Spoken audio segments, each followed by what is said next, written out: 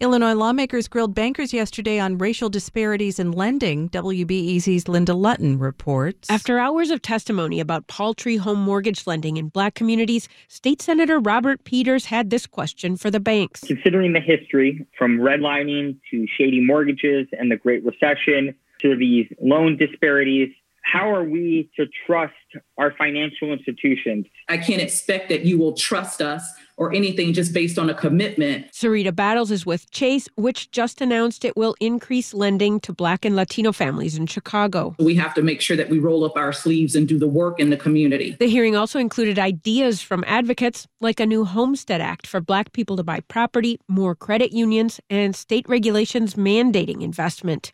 Linda Lutton, WBEZ News.